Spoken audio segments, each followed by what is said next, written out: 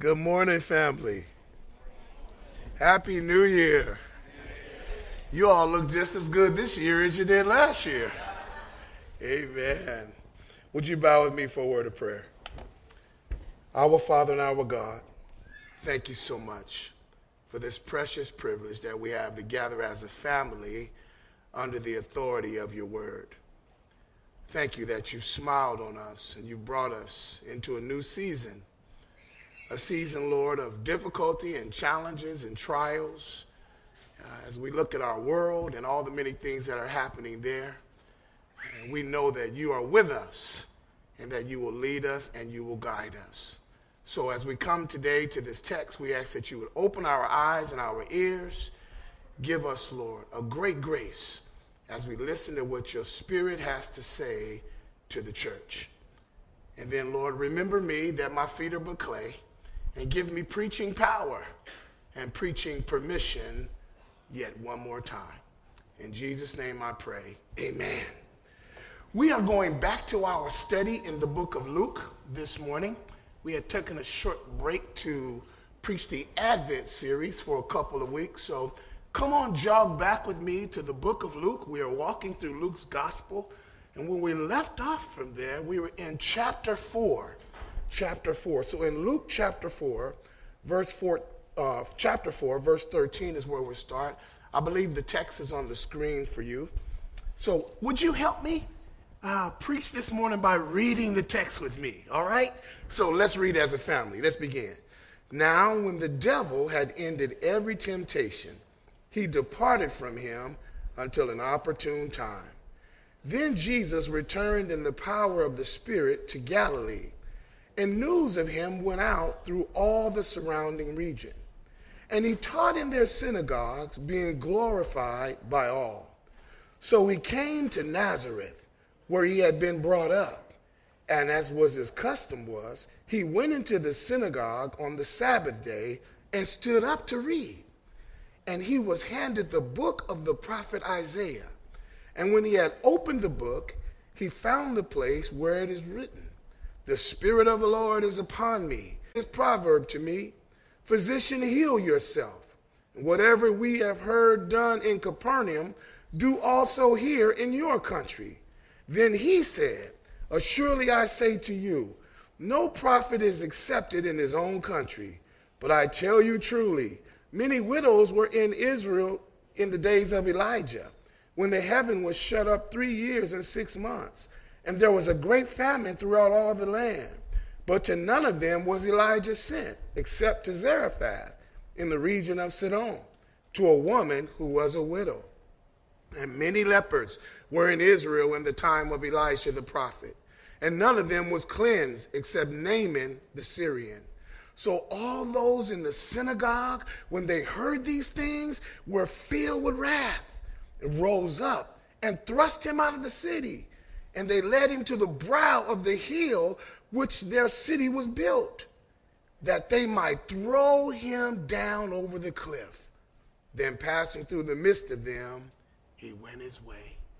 And all God's people said, amen.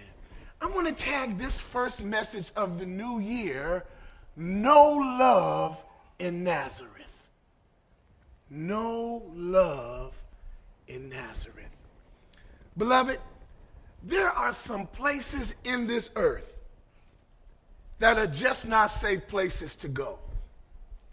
And these places usually have reputations that come alongside of them. Sometimes they get these tags because they're of unfavorable rumors and maybe even stereotypes that accompany them. You see, somebody has personally experienced something negative from actually being in these locations. Nazareth, a devilish kind of people. And I'll be listening for your amen right through there, all right? So come on, help me preach. Tell your neighbor, help him preach today. It's the first year. Help him preach today. Verse 16. The text says in verse 16 through 21, so he came to Nazareth, where he was brought up. And as his custom was, he went into the synagogue on the Sabbath day, and he stood up to read. And as he was handed the book of the prophet Isaiah, when he opened the scroll of the book, he found the place in the scripture, Elder Hung, where it was written, "The Spirit of the Lord," he said, "is upon me, because he has anointed me to preach the gospel to the poor. He sent me to preach, to heal the brokenhearted, rather, and to proclaim liberty to the captives, and to the recovery of sight to the blind, to set at liberty those who were oppressed, to proclaim the acceptable year of the Lord." And then the Bible says, and then he closed the book, and he gave it back to the attendant, and he sat down. And all eyes were in the synagogue were fixed on him. And he began to say to them, "Today, this scripture is fulfilled in your hearing." Let me tell you why this is so cool. Jesus broke all the rules when it came to preaching. See, in the Jewish context, they didn't have pastors that oversaw a local congregation. They had attendants that took care of the flock, and they would have visiting rabbis come through, and they would take turns reading from the scrolls. And you had to read whatever they put in front of you. But Jesus did not do that. When he got there on that Saturday and the Sabbath, he took the scroll, opened it, and it fell on Isaiah, and then he reads his own prophecy about himself. That's just good preaching right there. Come on, say amen. Can I work some more for you in this text? I'm going to need y'all to talk back to me today. Okay. When you come here, the first thing we see is that Jesus had a practice. His practice was going to church on the Sabbath. It's what he did. It was his spiritual formation. Second of all, the writer in the text reveals to us that when he gets to the synagogue, all those cool things I just said to you, when he got the scroll, he opened it to the prophetic calling of Isaiah. Isaiah, the reading he was reading, was actually talking about Jesus. So he reads his calling to the congregation that was gathered there. He announces in the scripture what his ministry was going to be. And then second of all, Elder Cho, he announced that the year of Jubilee had come. You say, what's that? Well, the acceptable year of the Lord refers to a passage in Leviticus 25. It was the 50th year of the nation of Israel when everything in Israel was to be restored back to the way God intended it to be. Jesus had announced Jubilee is here in his presence. And finally, he announced that all this was done by the grace of God. Here's what I learned from that passage, beloved. In his first sermon in his home church, and right out the gate, he declares, "I'm about to do big things for God," when they had never seen him do anything for God before. Thank you, somebody got it, all right? He declares that God had called him to do it, and now the time was right. He was making all things new. Now, this would have been alarming to a number of the Nazarenes in that crowd, because Nazareth, or people from Nazareth, they didn't really work for God like that. They weren't really like outward kind of people who would declare, God is doing this in my life, and I'm doing something big for God. They didn't talk like that. Nazareth, folks from Nazareth, didn't see themselves as people, Brother Norm, who would do big things for God. And sometimes it's dangerous in the new year, stay with me, family, to announce your ministry plans to people who know you. Thank you.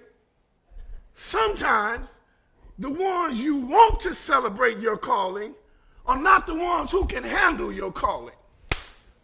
Sometimes those who are the closest to you are the ones who really don't understand you. Here it is. It's hard to share what the Lord has given you with people who haven't seen the Lord work.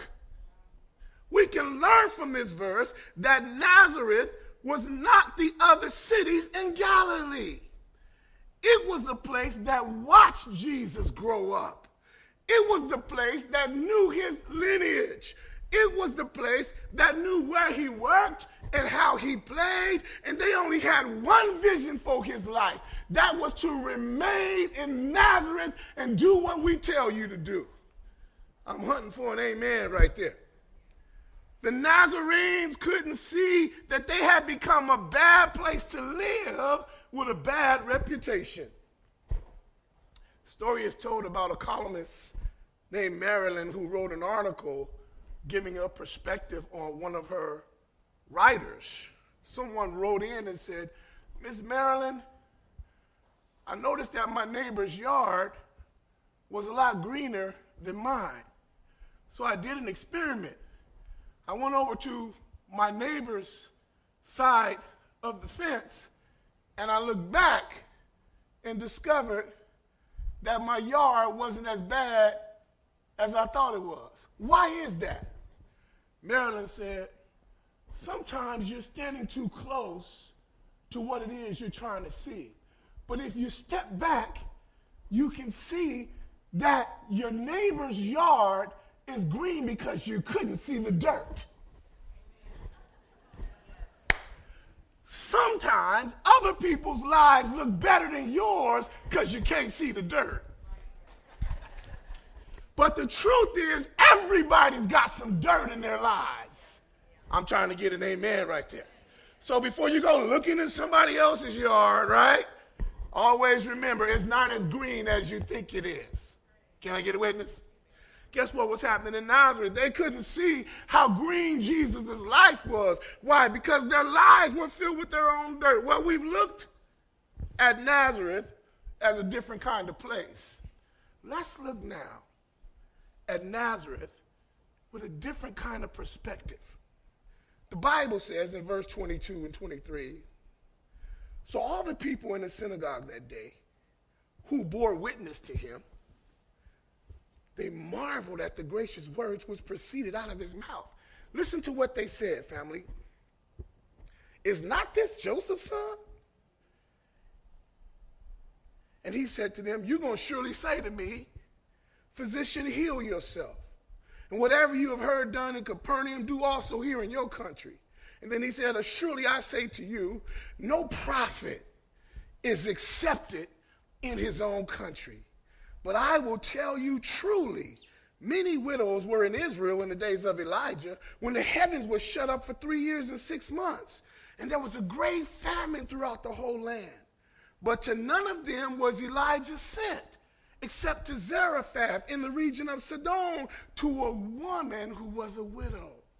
Many lepers were in Israel in that time, and Elisha the prophet, and to none of them was cleansed except Naaman the Syrian." Listen to Jesus explain this. Beloved, when we come to this portion of the text, you see what I call is a different kind of perspective.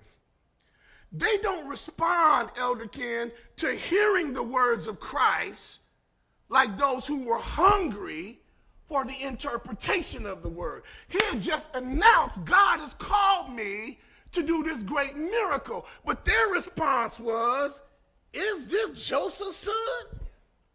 Well, what do you mean, Pastor?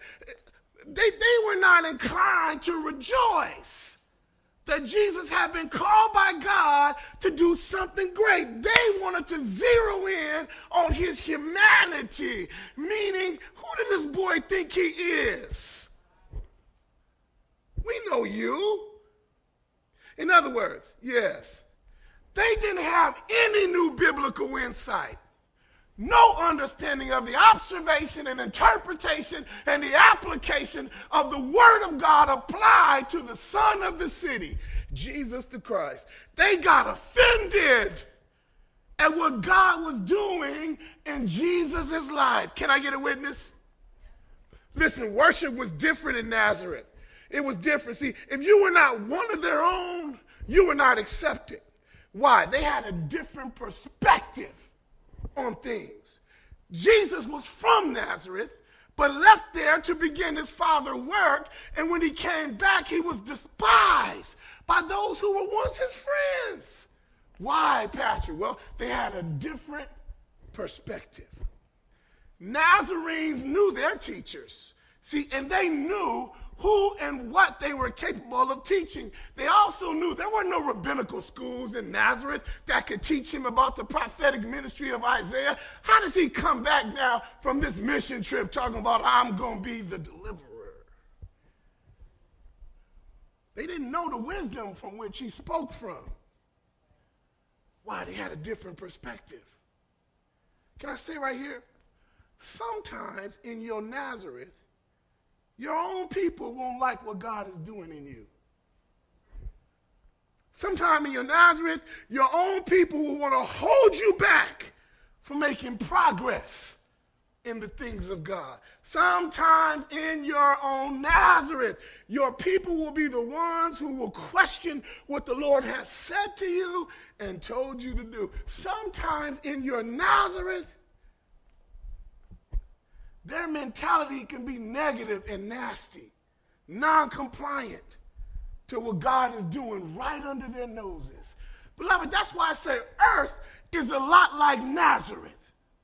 When God calls you and sets you apart for him to do something great for him in the earth, and you try to come back to those old communities and say, I'm living for God now. They'd be like, please. This year, I'm off my notes now. Those of you who have heard God call you to walk for him and live for him in this new world, in this new generation, in these difficult days, you're going to experience some rejection. You're going to experience some hard things because those people you once hung around and God has called you to do something different and do something new will no longer accept you. I'm talking to my young nieces and nephews today. Jesus experienced that. You're not alone. Can I get a witness right there? Notice what Jesus says to them. He says, you're going to say this to me. He tells them what they're going to say to him. Physician, heal yourself. Whatever you've done in Capernaum, those other cities he was in, do here also in your own country. And I say to you, no prophet, listen to his words, no prophet is accepted in his own country. I like this for so many reasons. I'm so glad he didn't do ministry to be accepted. I just dropped something right there. You cannot live for God wanting the world to accept you. You cannot go into troubling places, RCC, and lift up the gospel of Jesus Christ because you want to be accepted. Remember, the Bible says he came to his own, and his own did not accept him. Quit trying to be accepted by people and be obedient to God. Jesus models that for us. Why is this important? It's important for us to know as we go forward in 2023 that they took issue with Jesus' words because they didn't have this knowledge that he had.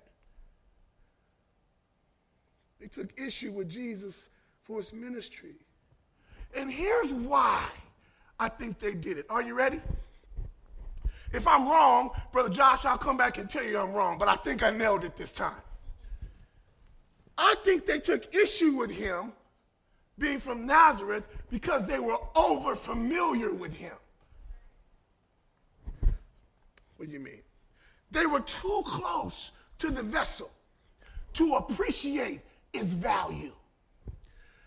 They can't accept the prophet Jesus, the Christ, the Messiah, because they don't speak for God, work for God, appreciate God, or see what God is doing in him. So they are over familiar with the messenger and believe that they know what the messenger was all about. He gave an example. He talked about Elijah ministering to the one man in the country named Naaman, who was a Gentile, out of all of the other lepers. He talked about the woman who was a widow Only one out of all the other widows in the country. God had picked them to minister to them. And these that he was talking to were not going to be selected by God to hear and understand what it was that God was doing. And I said to myself, what a tragedy. God was right there, Jesus, ready to bless them. But their mentalities got in the way. What a tragedy. They had an opportunity to engage with God, and they missed it. What a tragedy. They had an opportunity of a lifetime to serve God, but gave it away because of their small minds and their immaturity. They were over familiar with Christ. And because of their over familiarity, they couldn't receive what he was saying.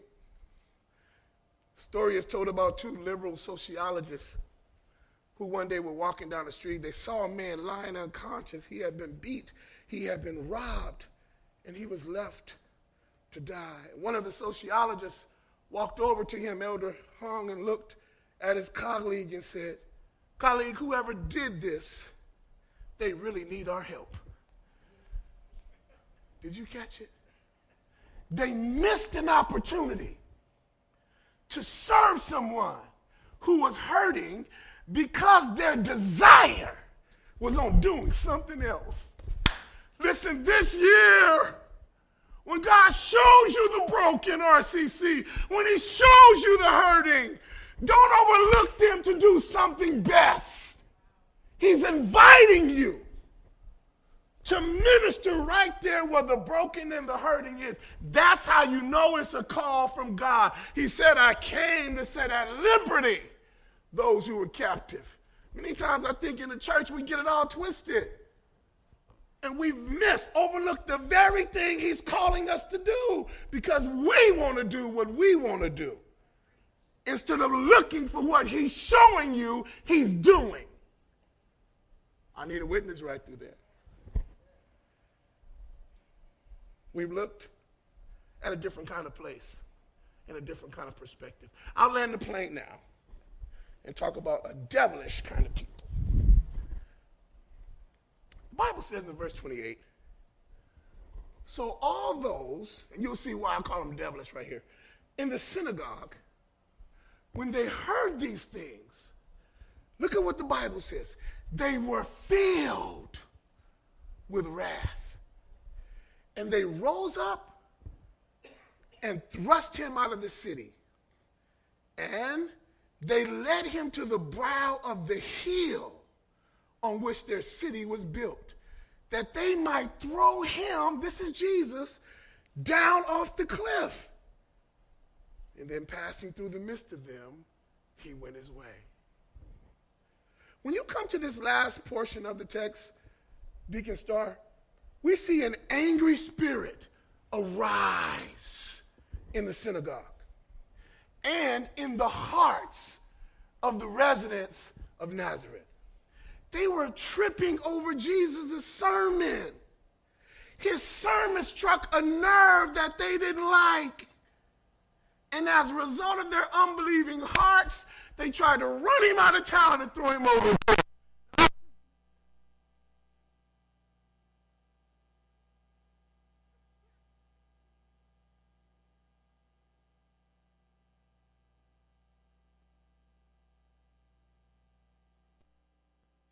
You ask. Well, because he exposed what was in their hearts. That was enough to try to silence his voice, to stop his ministry before it started. As a result of their anger and their demonic defiance and disrespectful spirit, they refused to believe in Jesus the Christ. Can I show you something here, RCC? History tells us that many times God's messengers are always hated by their communities. Remember the story about Joseph? How his brothers mistreated him and sold him into slavery? Remember the story about Moses, who came to them as a deliverer to rescue them, and how in the end the people rise up against him? Why do you think it's strange if it happens to you on your job? If it happens to you in your schools? If it happens to you with your relatives? Because you're the witness. If it happens faithfully to the men and women of God of old, beloved, it's got your name on it too. Here's what I learned. History teaches us that over-familiarity always breeds contempt. I'll say some more. Knowing people well sometimes can also make you despise them. We see it in our homes. Husbands and wives can take a vow to love you forever until the wheels fall off. But then all somewhere through the marriage, start to despise one another because of over-familiarity. Children that you bring into the world can grow up sometime and think, my parents are idiots, they don't know anything, and start to despise the ones that gave them life and brought them in. Why? Over-familiarity always breeds contempt. Congregation calls a pastor to come and love them and lead them and feed them the word of God. And if they're not careful, can start to despise the one who's laid their life down to care for them. Why? Over-familiarity always breeds contempt. I know that's tight, but it's right. You know what happened in Nazareth? Over-familiarity caused them now to want to take the son of the city who announces that he's the Messiah, the Son of God. He's done all these miracles, and in spite of what they know, they want to end his ministry and end his life. Why? Unbelief had robbed Nazareth of their own blessing. They had access to the Lamb of God. And yet we read in the text, the congregation rose up to thrust him out of the city, to get rid of the one who had come to save him. Oh, beloved, as I'm landing the plane now, when we come to this last portion of the text, I like to call this, Elder Dave, the horrors of ministry. His own village, his own people, his own tribe, his own clan rise up to assassinate the word. His own people rise up to silence his voice. His own people attempt to destroy what God is doing in him and through him because they don't believe him. And this is what really got me, beloved. They do it in a mob mentality. It's not one of them that wants to take him outside the city and fight him. It's not a few of them that wants to take him and nail him to the cross now. No, they do it in what I call, Brother Josh, is a corporate frenzy. What do you mean? Everybody got involved. Here it is, Dr. Dave. The loudmouths were involved. The silent participants were involved. The boisterous personalities were involved. Those who were just following in the crowd, they all got in it together, and they did it together because no one individual would be claimed to have dirty hands. We're going to kill him as a group. That's horrifying. The one who came to save them, to reconcile them back into a right relationship with God, they're going to kill him. Doesn't that look like the world?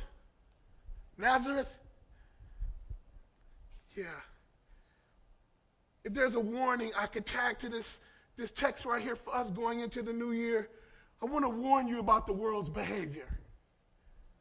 Beloved, beware this year of corporate rebellion against God. Watch for it in the world systems. Why? Because it's unbelief. It's demonic. It's diabolical. It's devilish. It's anti-God and anti-Christ. It's anti-faith. And it calls for a community of people to rise up and try to assassinate the word of the one who's come to redeem us. The world has contempt for God and contempt for his world and his word and his will. Can I get a witness right there? They don't care about you praying in here. Just don't pray in school. Are you listening? They don't care about you loving in here. Just don't love those out there who they too want to hate. The world has great contempt for the gospel of Jesus Christ. When you go into 2023, don't expect a love fest from those who hate your God. Where there's contempt, harmony cannot dwell together. Where there's contempt, true worship cannot abide. Where there's contempt, there will be, evil in the midst and attacks for those who uphold the word. Where there is contempt in any relationship, peace cannot rule and reign. Remember Jesus said, the world's going to hate you, Angelus, just like it hated me. Why do I live my life trying to be friends with the world? I'm to win the world, share the love of God with the world, but I'm not to be like the world. The Bible tells me to come out from among them, to be a witness for them. Part of our problem is we want to have a little of the world and a little of the Christ. I beg and stand before you as your interim this morning. You got to decide whose side you're going to be on, who you're going to live for in a dark, in a dying world. Well, I'm out of my preaching minutes, but as I land the plane, there was no love in Nazareth for the one who came to save Nazareth. There was no love in Nazareth for the one who came to die for their sins. There was no love for Nazareth for the one who came to give them life. There was no love in Nazareth for God's sin offering. There was no love in Nazareth for the one who was God in flesh, Emmanuel. There was no love in Nazareth because their hearts were hard and they didn't want to receive the living word of God. Nazareth needed a Savior, but she didn't want one. Nazareth needed a word from God, but she didn't want one. Nazareth needed a prayer intercessor, but she didn't want one. Nazareth needed a helper, but she didn't want one. Could have been saved, but they chose to reject him. They could have been healed, but chose not to believe. Could have been changed, but chose to reject the change agent of God. Jesus, nevertheless, didn't let that stop him. The Bible said that as they tried to kill him, he just pushed his way through the crowd because he knew that's not how his ministry would end. And you can see him from there pushing his way toward Calvary's cross. And out on the cross, he would die for Nazareth, even though Nazareth wanted nothing to do with him. Out on the cross, he would pay the sin debt for those who hated him. Out on the cross, he would give up his life that they might have an opportunity to have everlasting life. He died on an old rugged cross. Didn't he die? They took his body down, put it in a borrowed tomb, and inside of the tomb, he took the sting out of death, victory over the grave, and early Sunday morning, with all power of heaven and earth in his hand, God the Father raised him back to life, and now he sits at the right-hand throne of God, still making intercession for those who don't like him, for those who have rejected him. That's the gospel, beloved. And that's what we've been called to uphold, to preach and proclaim in 2023. Yes, there's no love in Nazareth for the Christ, but there's love in Christ for Nazareth. And all God's people said, would you bow with me for a word of prayer? Our Father and our God, we thank you so much for this precious privilege and moment. Thank you for how your scriptures inform us of the condition and the times in which we live. Thank you for Jesus' ministry. May we have the heart and the mind of Christ to live like he lived in difficult and dangerous days. May we too be witnesses in a broken Nazareth, in a place that needs salt, that needs light, and that needs love. Help us to do exactly what you did, Jesus.